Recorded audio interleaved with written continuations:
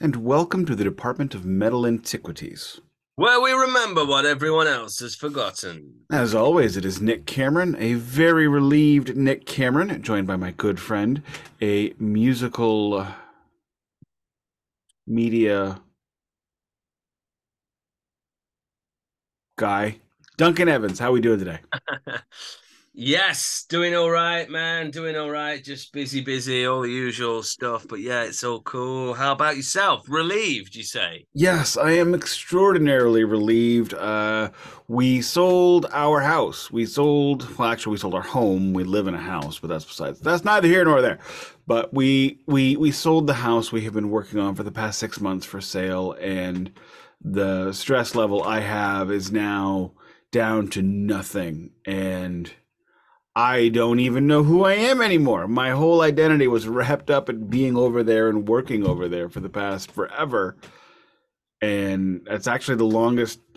I lived in that house for 13 years, which is the longest I've ever lived in one home.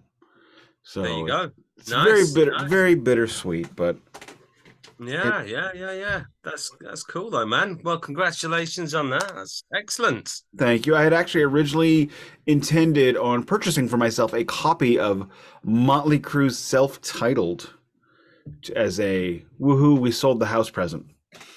Okay, but you didn't because. It's $400, which I knew that going in. Oh, really? Well, that's for any vinyl copy. Correct. There's only Europe and South Korea.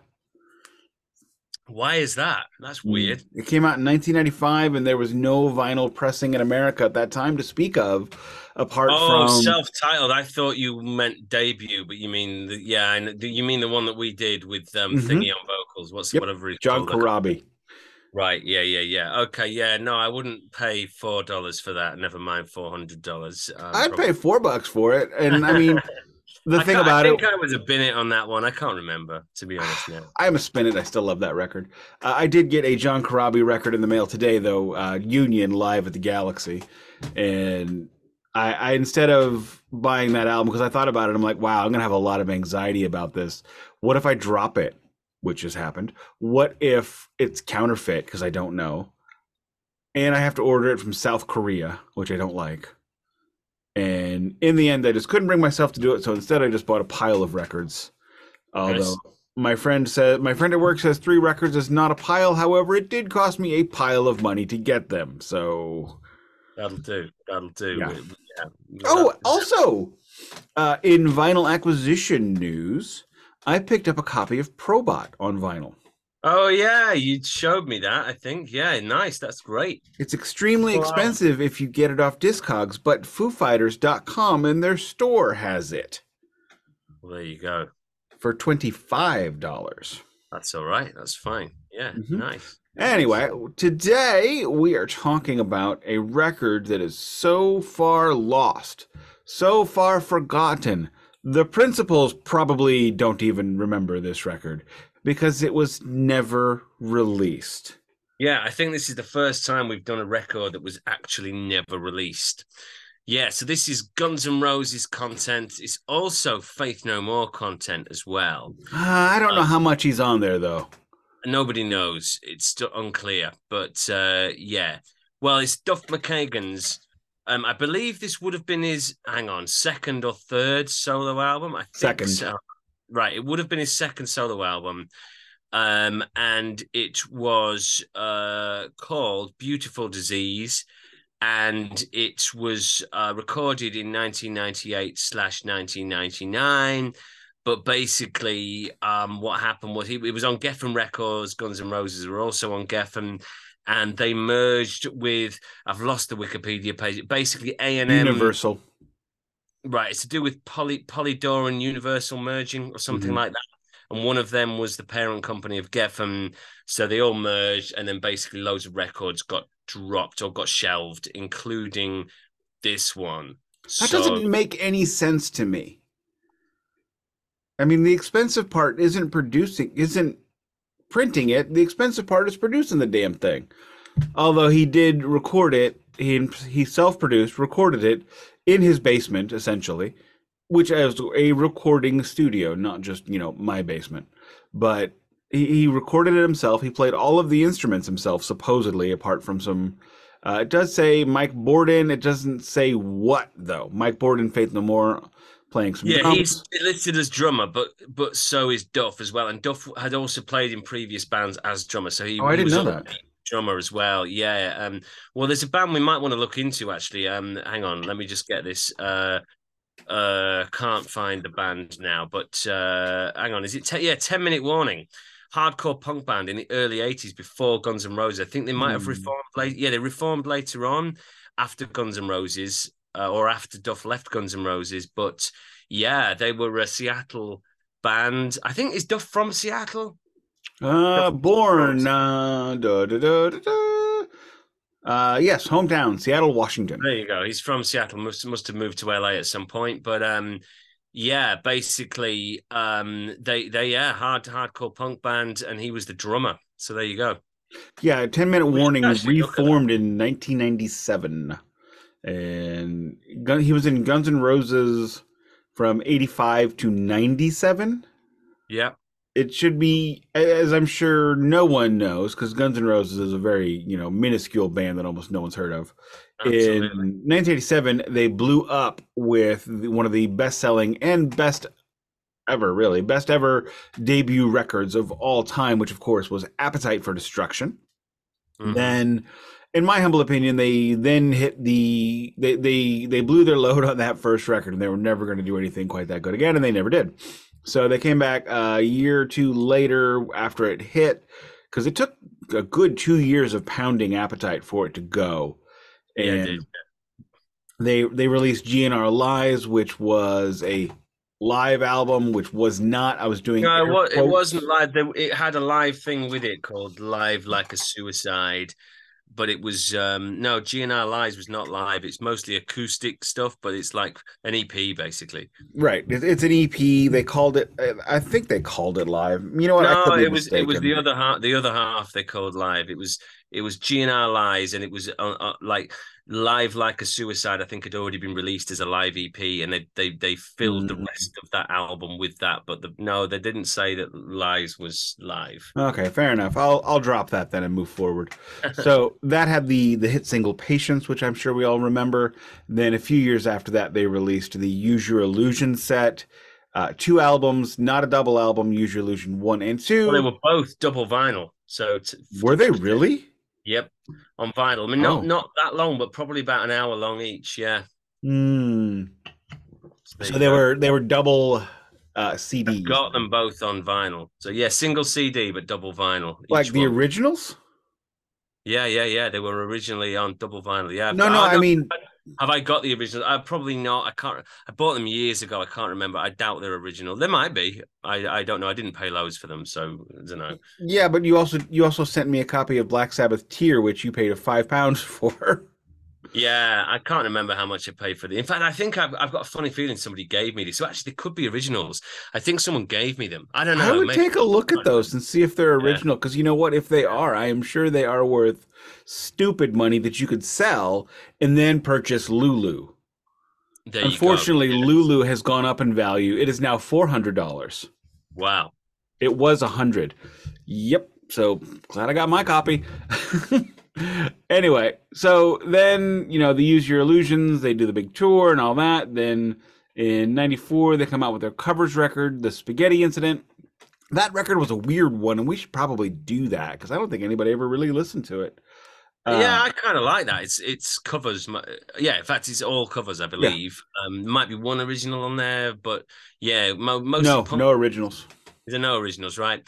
Mostly punk covers. Hmm. There's a Rolling Stones cover on there. It's pretty cool actually, but it was never going to be a big record, you know. What's interesting about it though is it's like a pickup game.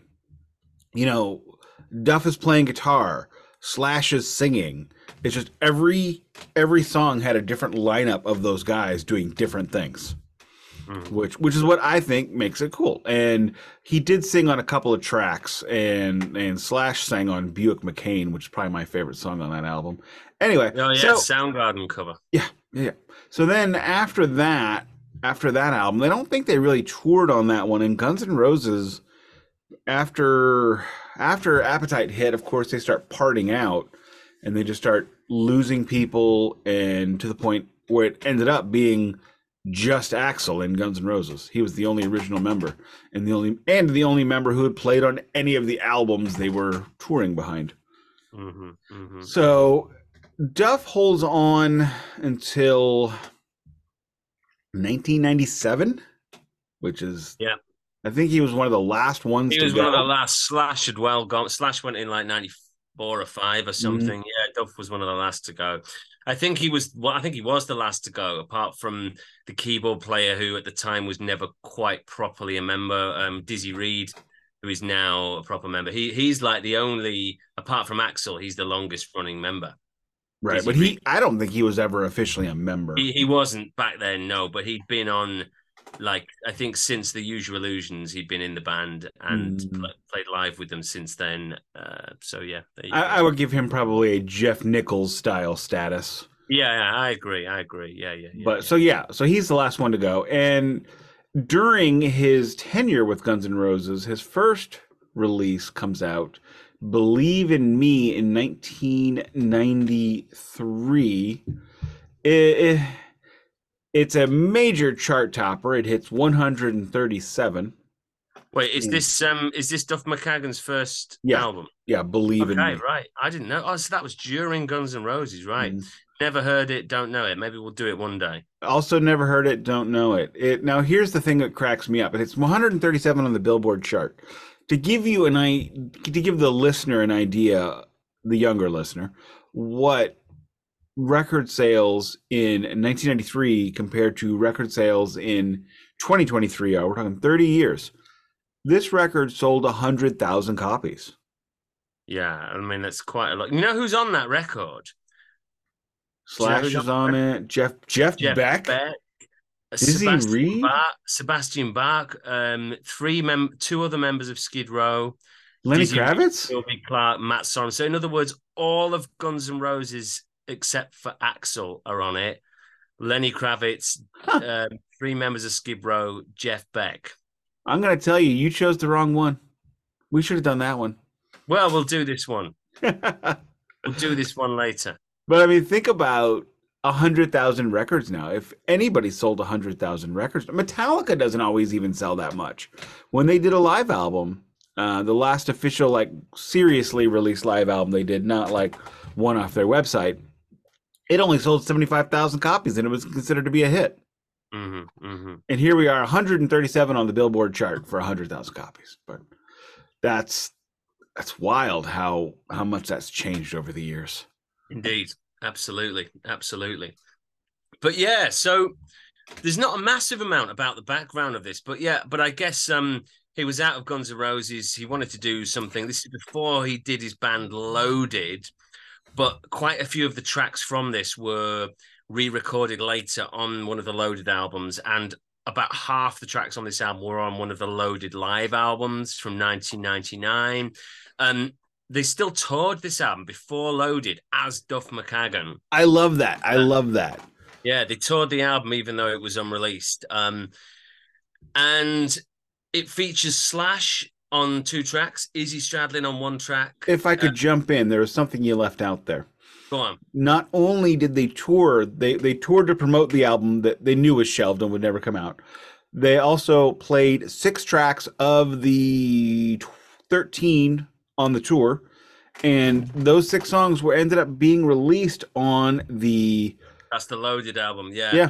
On the live album, episode 1999 Live.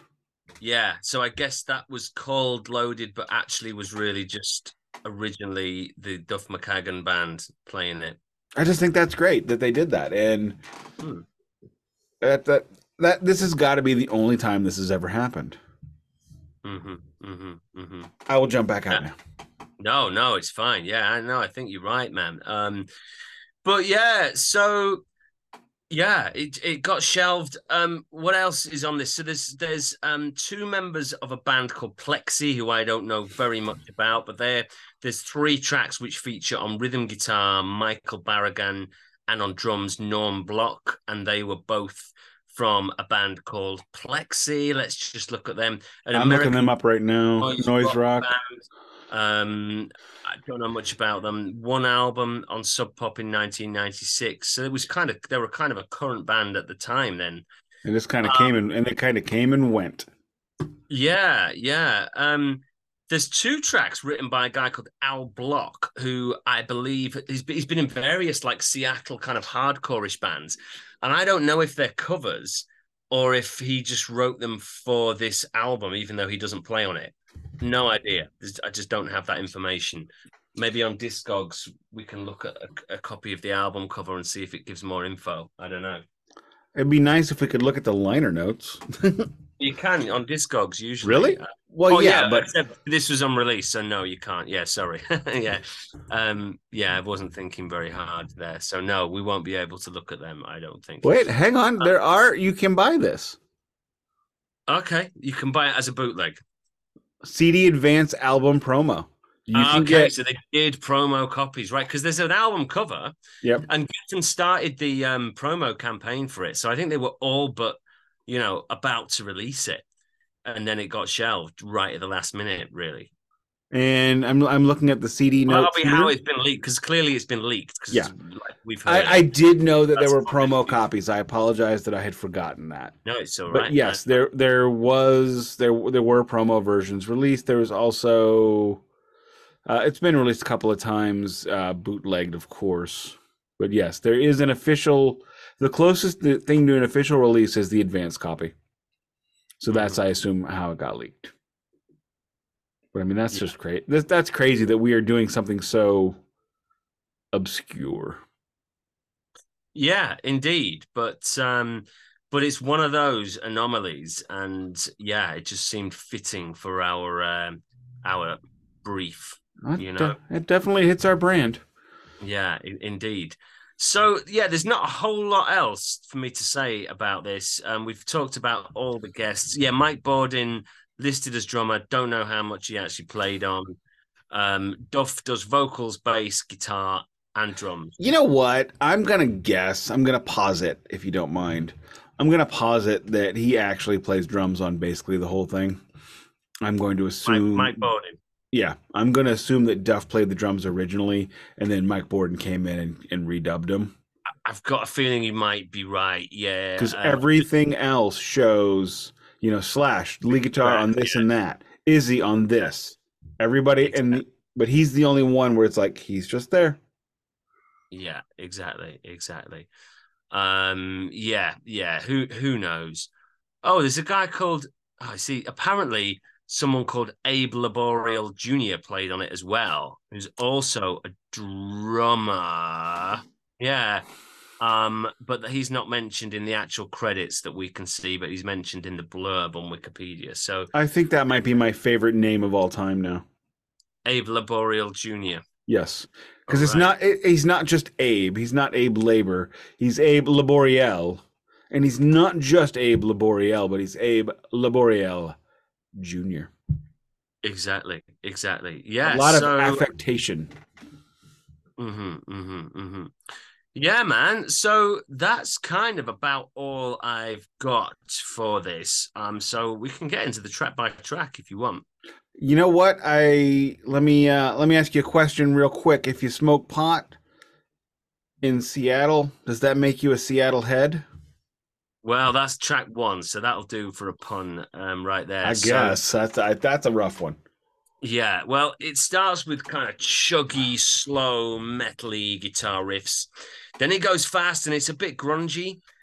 I really like the vocals when they come in, a bit punk, a bit Iggy Pop, a bit rough around the edges, but good. He's not an awful singer or anything, not as acrobatic as Axl Rose or anything like that, but good voice. Nice, punky, but catchy sing-along chorus. Nice and heavy. Good, punky rock and roll guitar solo. I really like the energy of this. There's a heavy percussive breakdown coda bit at the end. Really good opening track, I think. I agree with everything you said right there. I will say, based on the literally now hundreds of records we have done together, I think it's going to be safe to say in my brain that you are going to enjoy this album more than I do. Okay, Because possibly. it's more your style than it is mine. Yeah, probably. Yeah. As you know, we have a Venn diagram of what we listen to. And I'd say we're probably about 50% of what you like and 50% of what I like are the same things. Yeah, yeah. Yours is punkier than mine. Yeah, definitely. Yeah, yeah. And this record, and it's going to be a running theme. His vocals, if you liked his vocals on the Spaghetti Incident, you're going to love this album. Hmm. Hmm. That's take that however you want to. As for this first track, my thought process or my thinking was, wow, this is so far away from what I was expecting. And it's a great microcosm, a great example of what happens when you get five people in a room with five different sets of influences and what comes out when you bake that cake. Because this is, I would say this is probably very different than what Duff did, when he was coming of age, when he was cutting his teeth. And it's very different from Guns N' Roses. It's that same kind of Venn diagram that I referred to before. Hmm. Not a bad song, great opener. And you know what? There's nothing wrong with it. But if there was, who's to blame? All right. Well, that's track two. This is one of the ones featuring the two guys from that band Plexi. So it starts with cleanish guitar arpeggios, again a bit grungy, but it gives way to this again punky rock and roll feel. But it's a bit dark. There's a bit of, well, I guess that band Plexi are described as gothic noise rock, and there is a slightly gothy dark feel to the chords and the melody here. I like it a lot. It's a little bit idiosyncratic. There's some unexpected chords that are out of the key. It just goes in some slightly weird directions, but it's also in some ways just straight up catchy punk rock. Good melodies, catchy punk chorus, very short, 2 minutes and 6. It's like, oh, okay, it finished almost before it started. I kind of think this one could have been a bit longer, actually. But yeah, great song again for me. A 2 minute song is an unfinished song. I will say that forever. I can only name a couple that's not. Anyway, here is where this record starts to go a bit wrong for me. Right. I said a bit. I didn't say off the. It's not off the rails, but now we have like the band I was in. I was only in one band for any significant amount of time, and we had such an identity crisis. I wanted it to be metal. Tim wanted it to be funky. Jay just wanted to smoke pot, and Brian wanted it to be Smashing Pumpkins. Mm-hmm. So I'm sure if anybody would listen to it now, it would come off as awful. And then later, after Brian left, Tim had this great idea. We will do a different genre of music for each song. We did a mariachi version of the Teenage Mutant Ninja Turtles theme song. Okay. I have no idea and I didn't drink or smoke anything back then, so I don't know what happened there. I thought it was dumb, but whatever. I didn't. Anywho, so that's kind of how this song feels to me. There are too many. They're going in too many directions all at one time, and Okay. that is going to be a running theme for me. Okay. Yeah. If you I could, got a bit of that later on. I didn't get that at this early stage at all, but yeah, okay. I'm very perceptive. All right. Or maybe I'm just confused by what I heard later and I'm ascribing it to now. Either way, if you can figure it out, you're probably Superman. All right. Well, that's track 3. So again, fast, punky, grungy, nice chorusy guitar sound. Again, catchy, but a bit dark, great energy, really nice dynamics, some build-ups and crescendos, great vocals, some great vocal harmonies. Short again. This is longer, 3 minutes 12. But look, yeah, I like this one. Good song. Again, pretty much keeping to the same theme. Punky hard rock, catchy melodic vocals with a bit of bluesy, swaggery Iggy Popness. Works for me. You're the only person in this world that can say swaggery in front of me. and I don't giggle.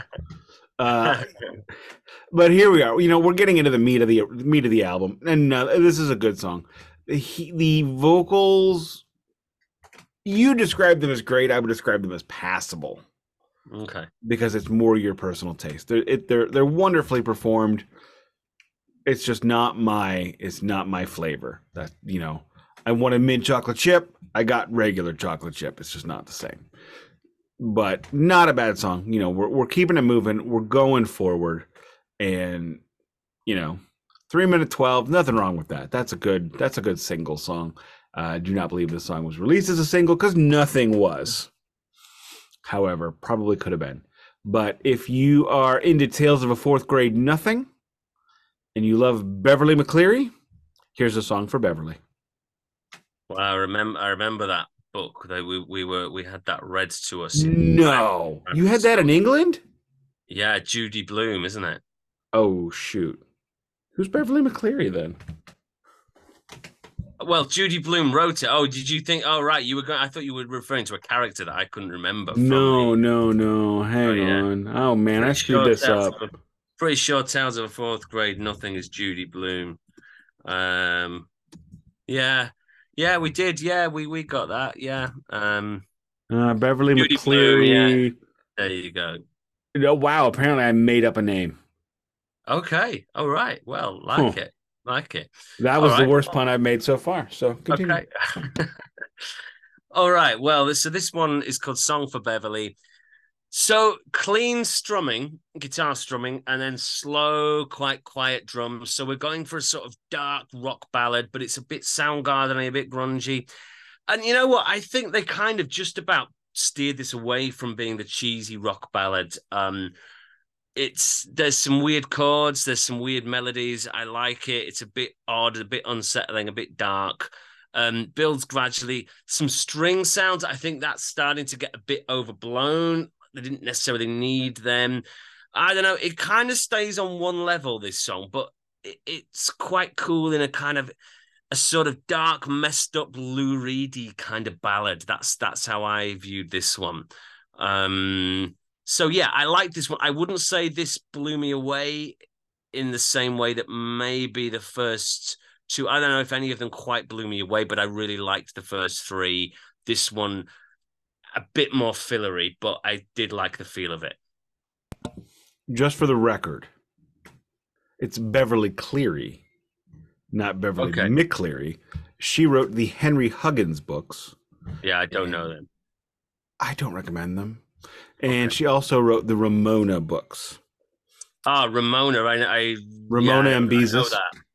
I know that somewhere. That's really weird that you would know any of these like little child American literature books, because these books are so distinctly American. Yeah, I guess we just get a lot of imports from I don't know what you would call a 9-year-old going to primary school in England. A 9-year-old going to primary school? I think we just call it the same thing. Yeah, we'd call it a third grader. But I see what you mean. Right? Yeah. No, we have. I think you have kindergarten, don't you? And we call that reception. Did you know kindergarten actually, and we have before that now too, that actually started in St. Louis.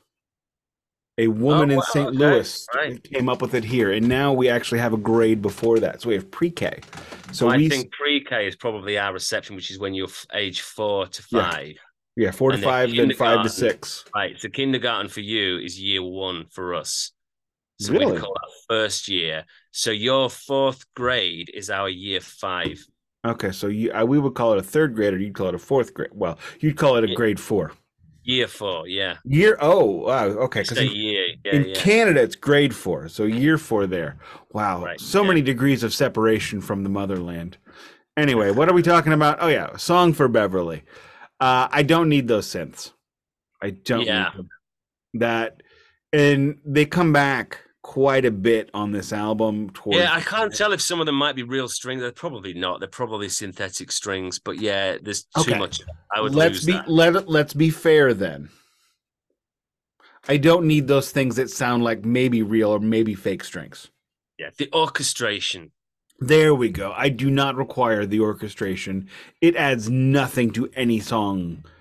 that it's Well, a it part adds of. cheesiness here. I mean, don't get me wrong, I'm all for orchestration when it works, but here, yeah, it's unnecessary and it detracts. Yes, it is a net negative on every song it's on. Yeah. The music he is playing is not it does not benefit from Yeah, orchestration. it's like if you got Soundgarden and then put a load of cheesy strings Not on top just Soundgarden, but like of early it. Bad Motorfingers. Like you're listening Yeah. to Bad Motorfinger, and then all of a sudden he's like, "Outshine, outshine." Yeah. And of course, now somebody's going to write into us and going to be like, yeah, did you not remember that on track 4 of Bad Motorfinger, there's actually lots of synths and some a full orchestra? There probably is, man, but but you get the point. Oh my god! Oh, whew. I had enough beer in my mouth there that if I had spat it out, I would have shut the computer down.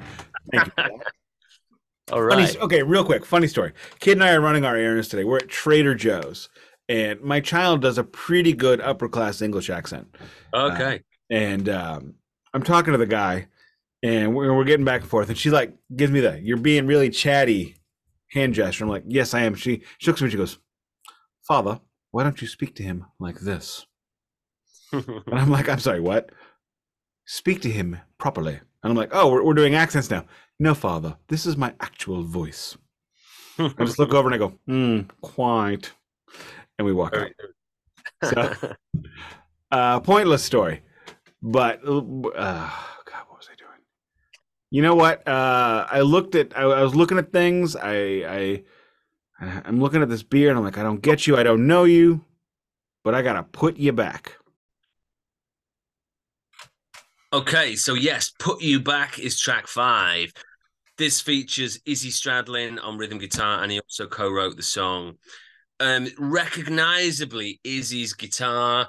Like when I've seen Guns N' Roses twice, both in the sort of Axl only lineups, but the second time, he had Izzy Stradlin guesting on about half the gig, from what I remember, That and it would was be amazing. amazing. Yeah, it was cool. It was amazing though how much suddenly you were like, oh yeah, okay, that's what this song's kind of meant to sound like. You really noticed Izzy's idiosyncratic playing on those tracks. He's got perhaps a more distinctive style than he's given credit for. Everyone talks about Slash, of course. So yeah, again, that's here and that's good. Bit Soundgarden and grungy again, but also this is a little bit cheesy mainstream rock, especially in the verse. So I'm not loving that. It's okay. It kicks in though with really great energy, and it's like this steady, stompy, bluesy rock thing with some nice slide guitar. Probably Izzy again. He plays a lot of slide guitar. Good catchy chorus. A bit punky again. Really like the chorus. Psychedelic grunge middle eight with lots of tremolo effect and stuff. Nah, not too massively fond of that. It's a pretty good song, but it's not the best on here. I would personally, if I was to produce it, I would say take that chorus, use that, scrap the rest, and start again. The rest is a bit fillery for me. It goes double timey at the end, like to a kind of well, I'm just literally singing a Guns N' Roses riff, but it does sound like Guns N' Roses, and that's the most Guns N' Roses bit so far. And you've got 2 members of Guns N' Roses on it, and 2 members of Guns N' Roses writing it, so I guess that's no surprise. So yeah, a good song, but not a great song for me. It's 2 proper members of Guns N' Roses because, Gilby Clarke could have been on here too. I would argue Gilby Clarke was just he was only on. He wasn't even on Use Your Illusions. That was still Izzy, but he Yeah, joined on a Use Your Illusion tour. yeah, he only was on the Spaghetti Incident. Yeah. But Gilby Clarke, I kid, but I absolutely love him. He was in the Rockstar Supernova, the episode we did, and when he would come out and play with the house that was band, terrible. That was like the worst thing. well, yeah, I mean the album was a steaming hot pile. It was a steaming hot, flaming pile of garbage.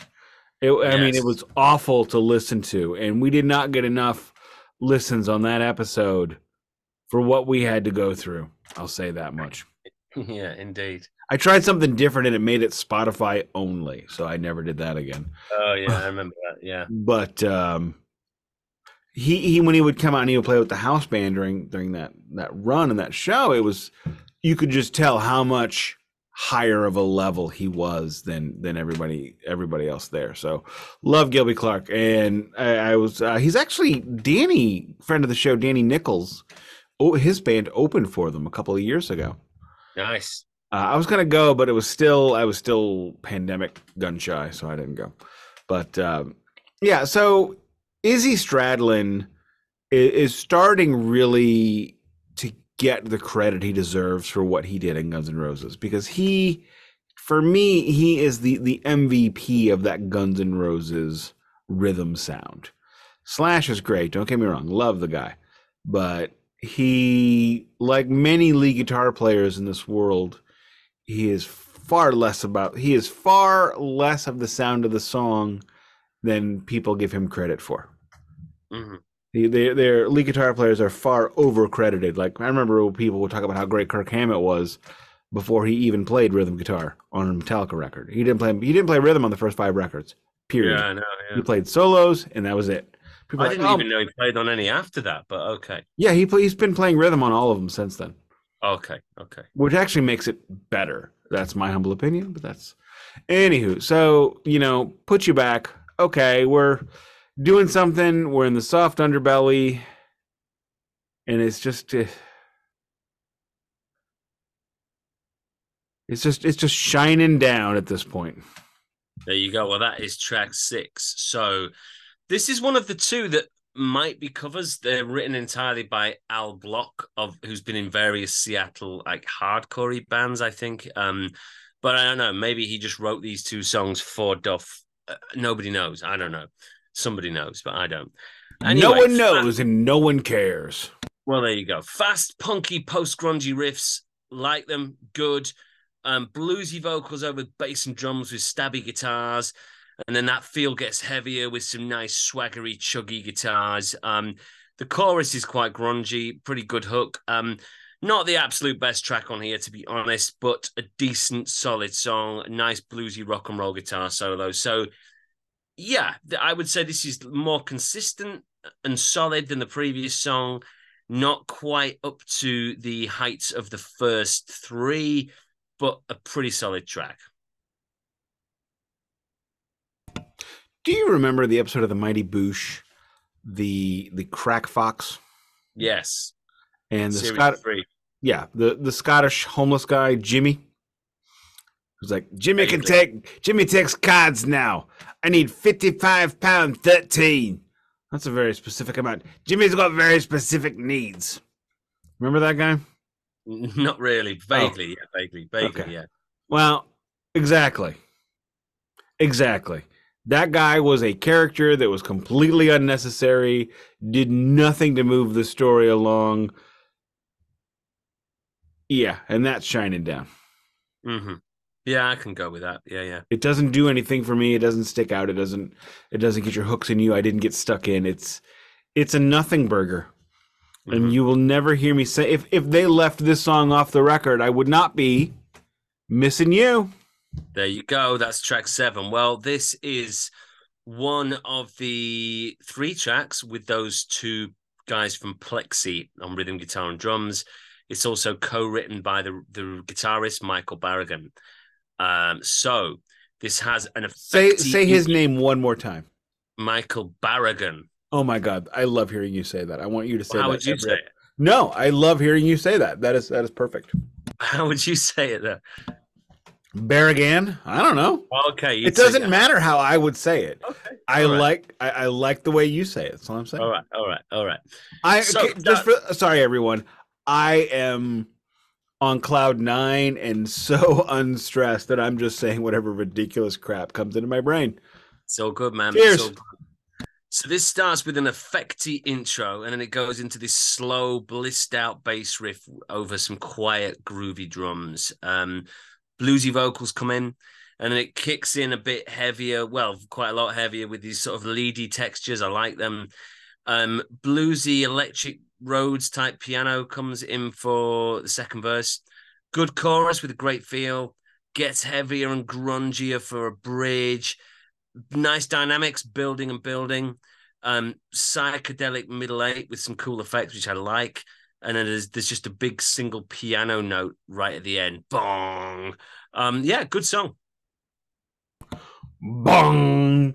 Sorry.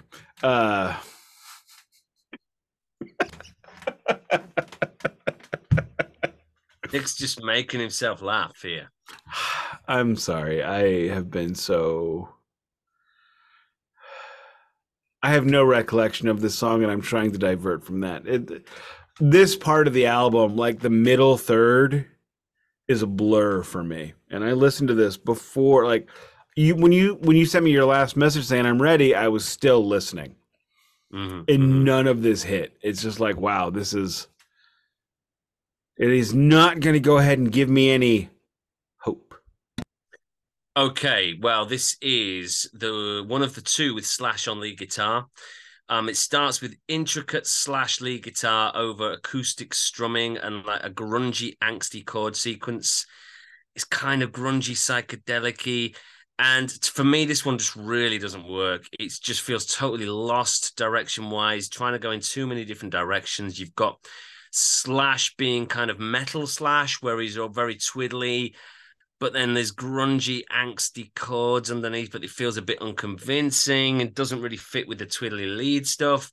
The chorus is cheesy. This is a total waste of time, this song. No hope. Wow. Okay. The best part of this song being a total waste of time is it's the longest song on the record, basically. Oh, is it? Right. Yeah, I didn't notice that. I'm sorry. No, I take that back. It is the third longest song on the record. It is 4:32. There is a 4:33 and a 4:42. So okay. One of the longest, essentially as long as the other two longest. Yeah, basically, yeah. It's remember when I said earlier there are times where this record these songs are trying to go in so many different directions? Yes. They're the members of this band, if they were a human being, they were going in so many different directions, they would have been tried for treason and drawn and quartered in London. Yeah, this is doing that. And also, do you know what? It's weak melodically as well. There's nothing to hang on to, nothing memorable. You know, like when Guns N' Roses do their really overblown stuff, it's not my favorite side of Guns N' Roses at all. You know, November Rain, for example, but it is strong. You know, it's well written, it's catchy, it works for what it is, even though it is overblown cheese. This is kind of overblown cheese that's just all over the place, but it isn't strong. It doesn't work. Right. November Rain is a delightful plate of camembert, whereas Hope is Velveeta. There you go. Yeah. So let's go on Holiday. All right. Well, this is another cover, Holiday, or is it a cover? It's one of the ones by Al Block. Again, we don't know if it's a cover or if it was written specifically for this. We could probably just Google the track name, couldn't we? But anyway, I'm not Googling anything. We're too lazy. So fast, punky, hard rock and roll. It's like Guns N' Roses at their fastest, but it's in 7/4. It's almost hardcore punk, this. It's a cool, nice riff, bluesy punk vocals. To me, they're back on form here. This is when this album is at its best, when they're being as punk as possible and as heavy and aggressive as possible. And Duff's just doing his shouty, punky, what's he called, Iggy Pop type vocals. But they also have the catchy melodic hooks and choruses, which is exactly what they've got here. Great chorus hook. And there's a cool noise rock guitar solo that then kind of morphs into a slightly more melodic and bluesy guitar solo. Great track. This is what they should be doing, in my opinion.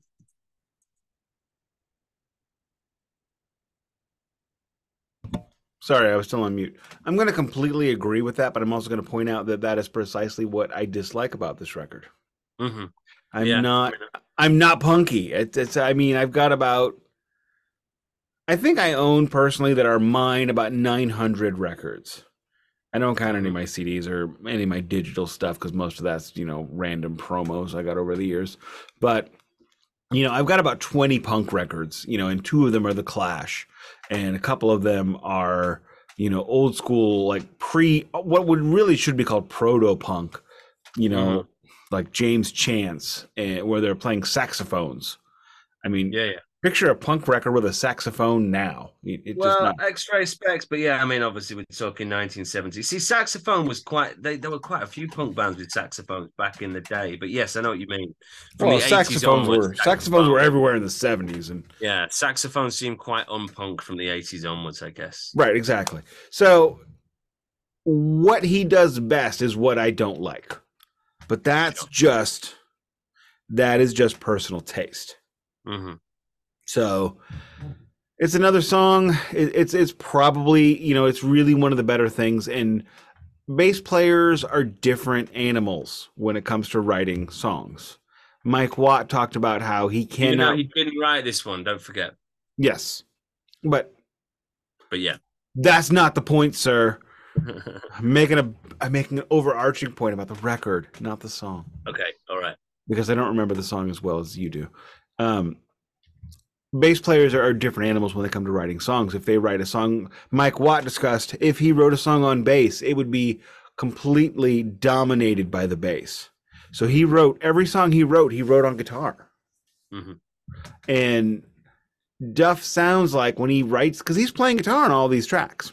Yeah. But we get to the songs that really fit him, that really work, it's like he wrote them on bass, and that's probably how it always should be. It's got that gallop that things like Superman and Song for Beverly and Put You Back don't have. Yeah. So, can you make a pun for this one? I feel like you got a good one in you. Well, now and then I can make a pun, although the song's called Then and Now. So anyway, that was terrible.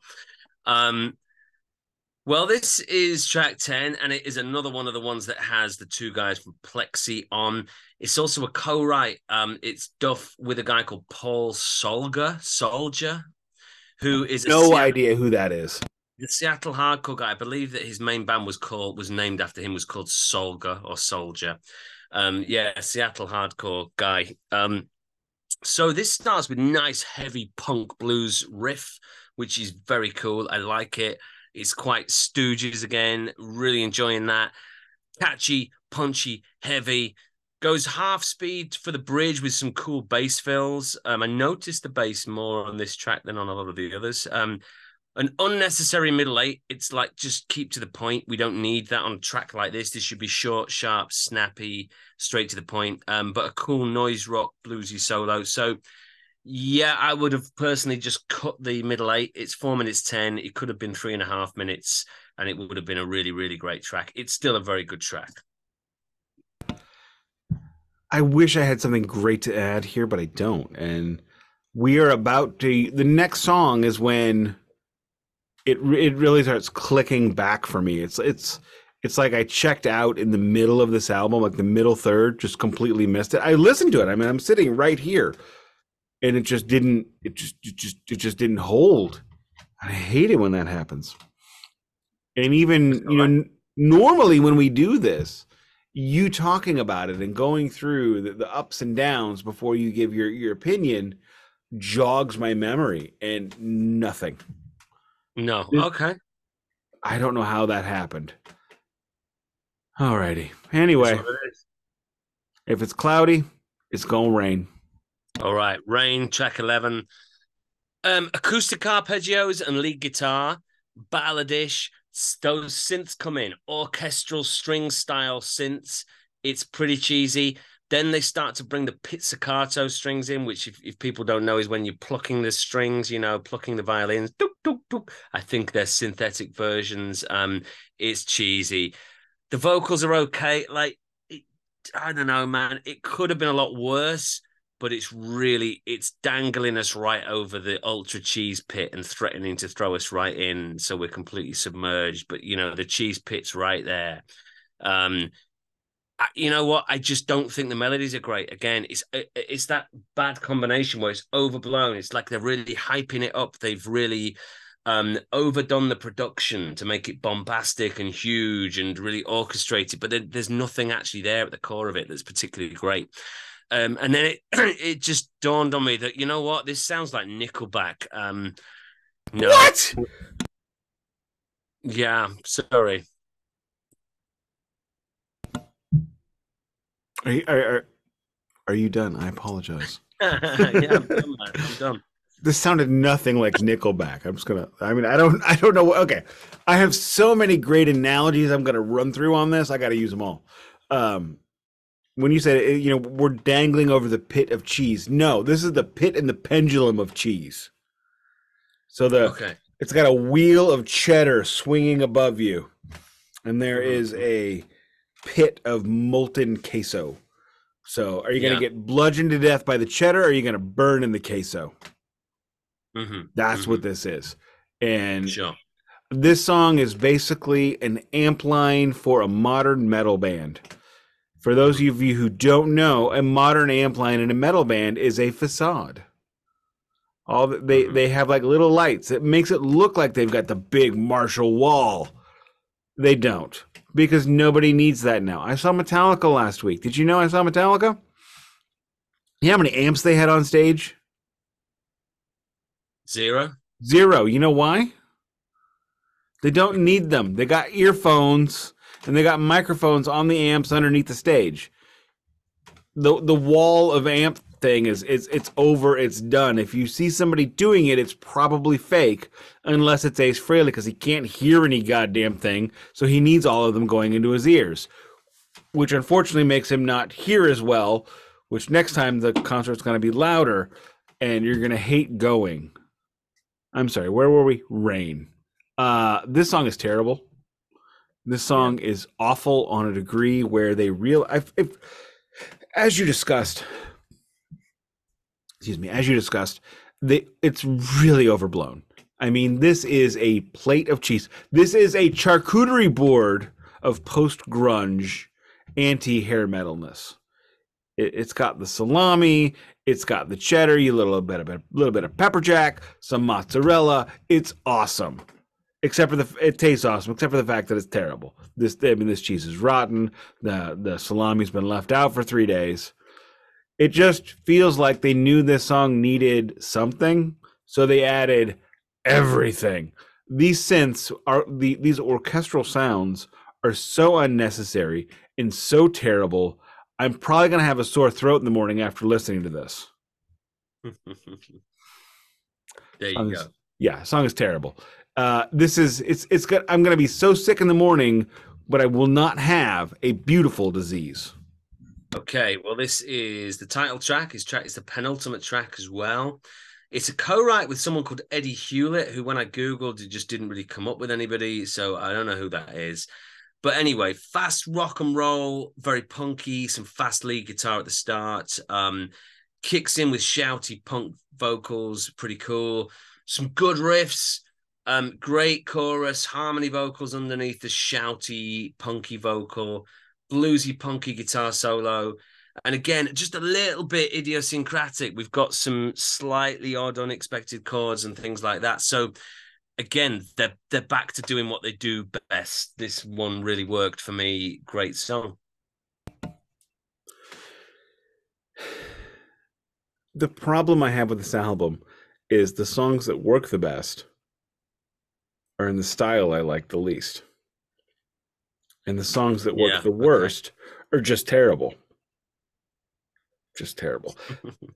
You know, he likes that, as I would probably call it, second or third wave punk, like the post Ramones era American punk.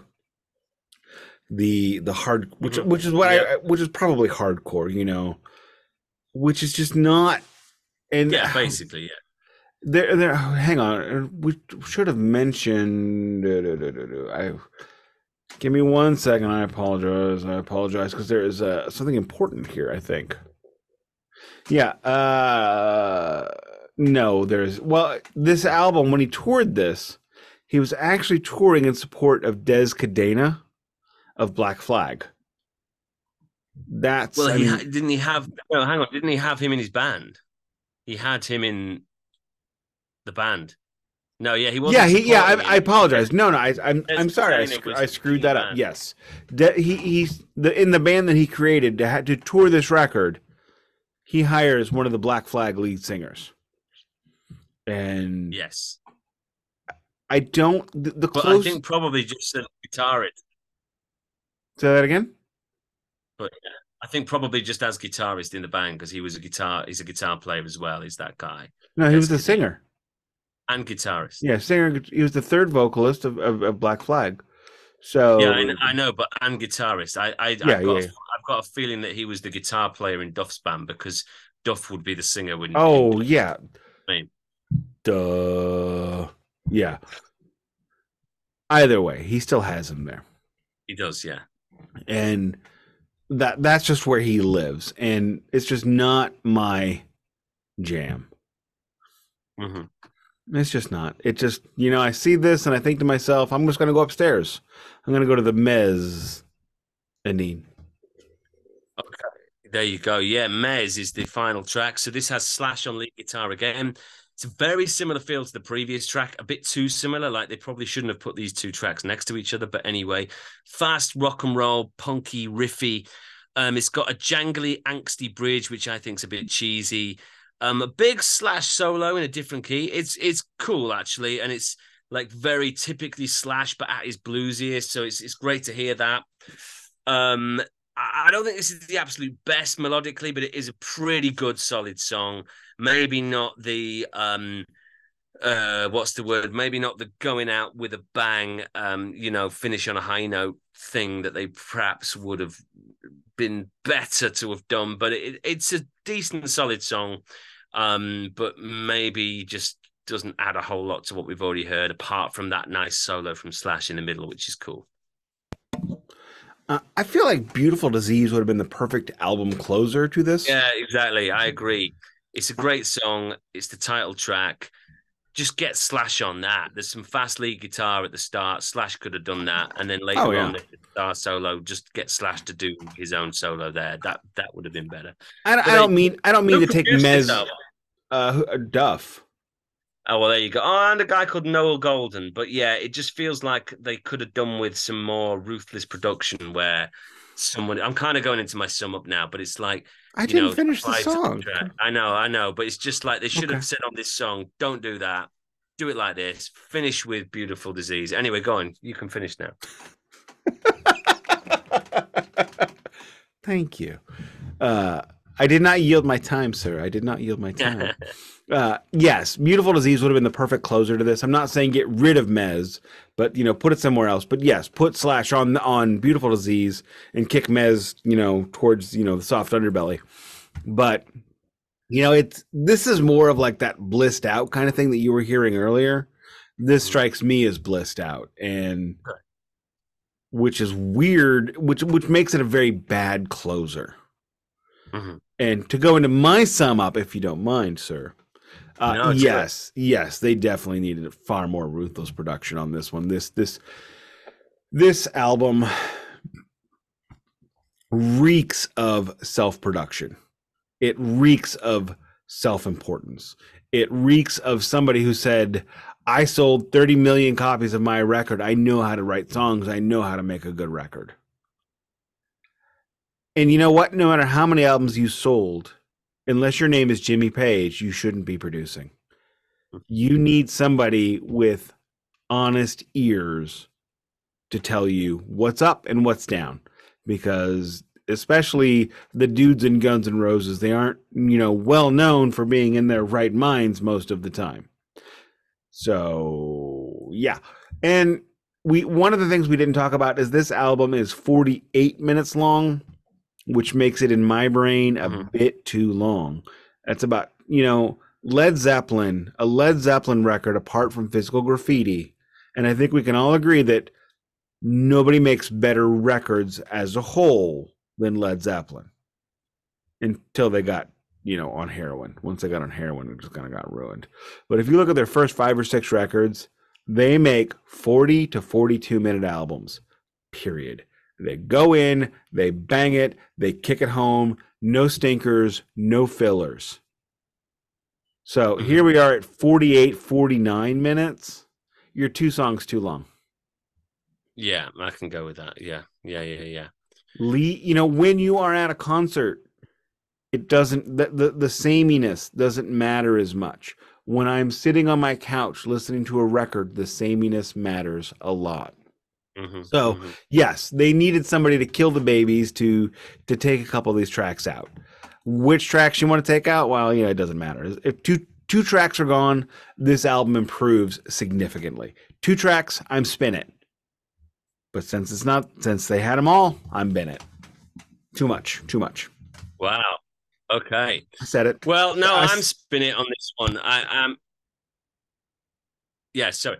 Yeah, look, I'm a spin it on this one. It's flawed. There's probably I would probably lose about 4 songs from this and then just make it a 9-track, about 35-minute album, 9 tracks, and I think it will be a really great album. But still, that's 3/4 of the album that is very good to great.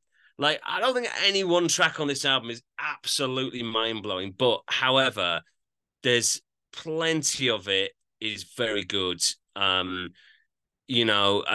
like that feel. Like you say, I'm a bit more into the punk stuff than you, the Stooges and the 80s hardcore punk. There's plenty of that going on here, but also some nods to that swaggery, rock and rolly Guns N' Roses thing as well.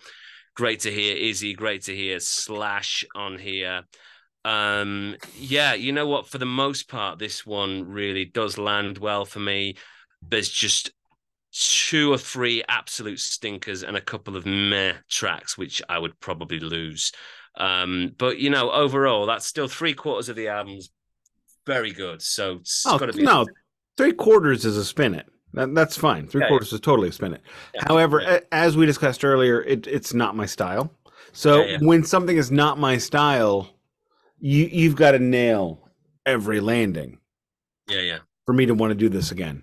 And if you are new to this podcast, our rating system is binary. Spin it means I will listen to this again. Bin it means I will not. That's all it means. It's you can put as much, and we try to give as much of our personal perspective as we can to explain why we got to that point. My point is, what Duff likes, I don't like. That's all it is. And what he likes, I don't like. And then there's a few songs on here that are just bad. So it's just going to push me out the door. That's all there is to it. Yeah, that's fair. I liked it anyway. Anything else, my friend? No, that's it. All righty, everybody. Thank you for taking an hour to listen to us talk about a record you've never heard of that I had never heard of until Duncan sent me a text message. Thank you for that. I think, maybe. I don't know. Anywho, we are just a couple of dudes talking about records you've never heard of, talking about records you've never heard of by bands and artists you love. We are not part of a major network. We are just 2 guys on a Zoom call, calling it like we see them. If you've enjoyed this, you could wonderfully be our PR firm. Go ahead and subscribe. Go ahead and like, respond, interact, tell a friend what you heard and how witty one of us is. I'm not saying you have to say me, but one of us. Thank you very much for listening. This has been the Department of Metal Antiquities. We listened, and now it's your turn.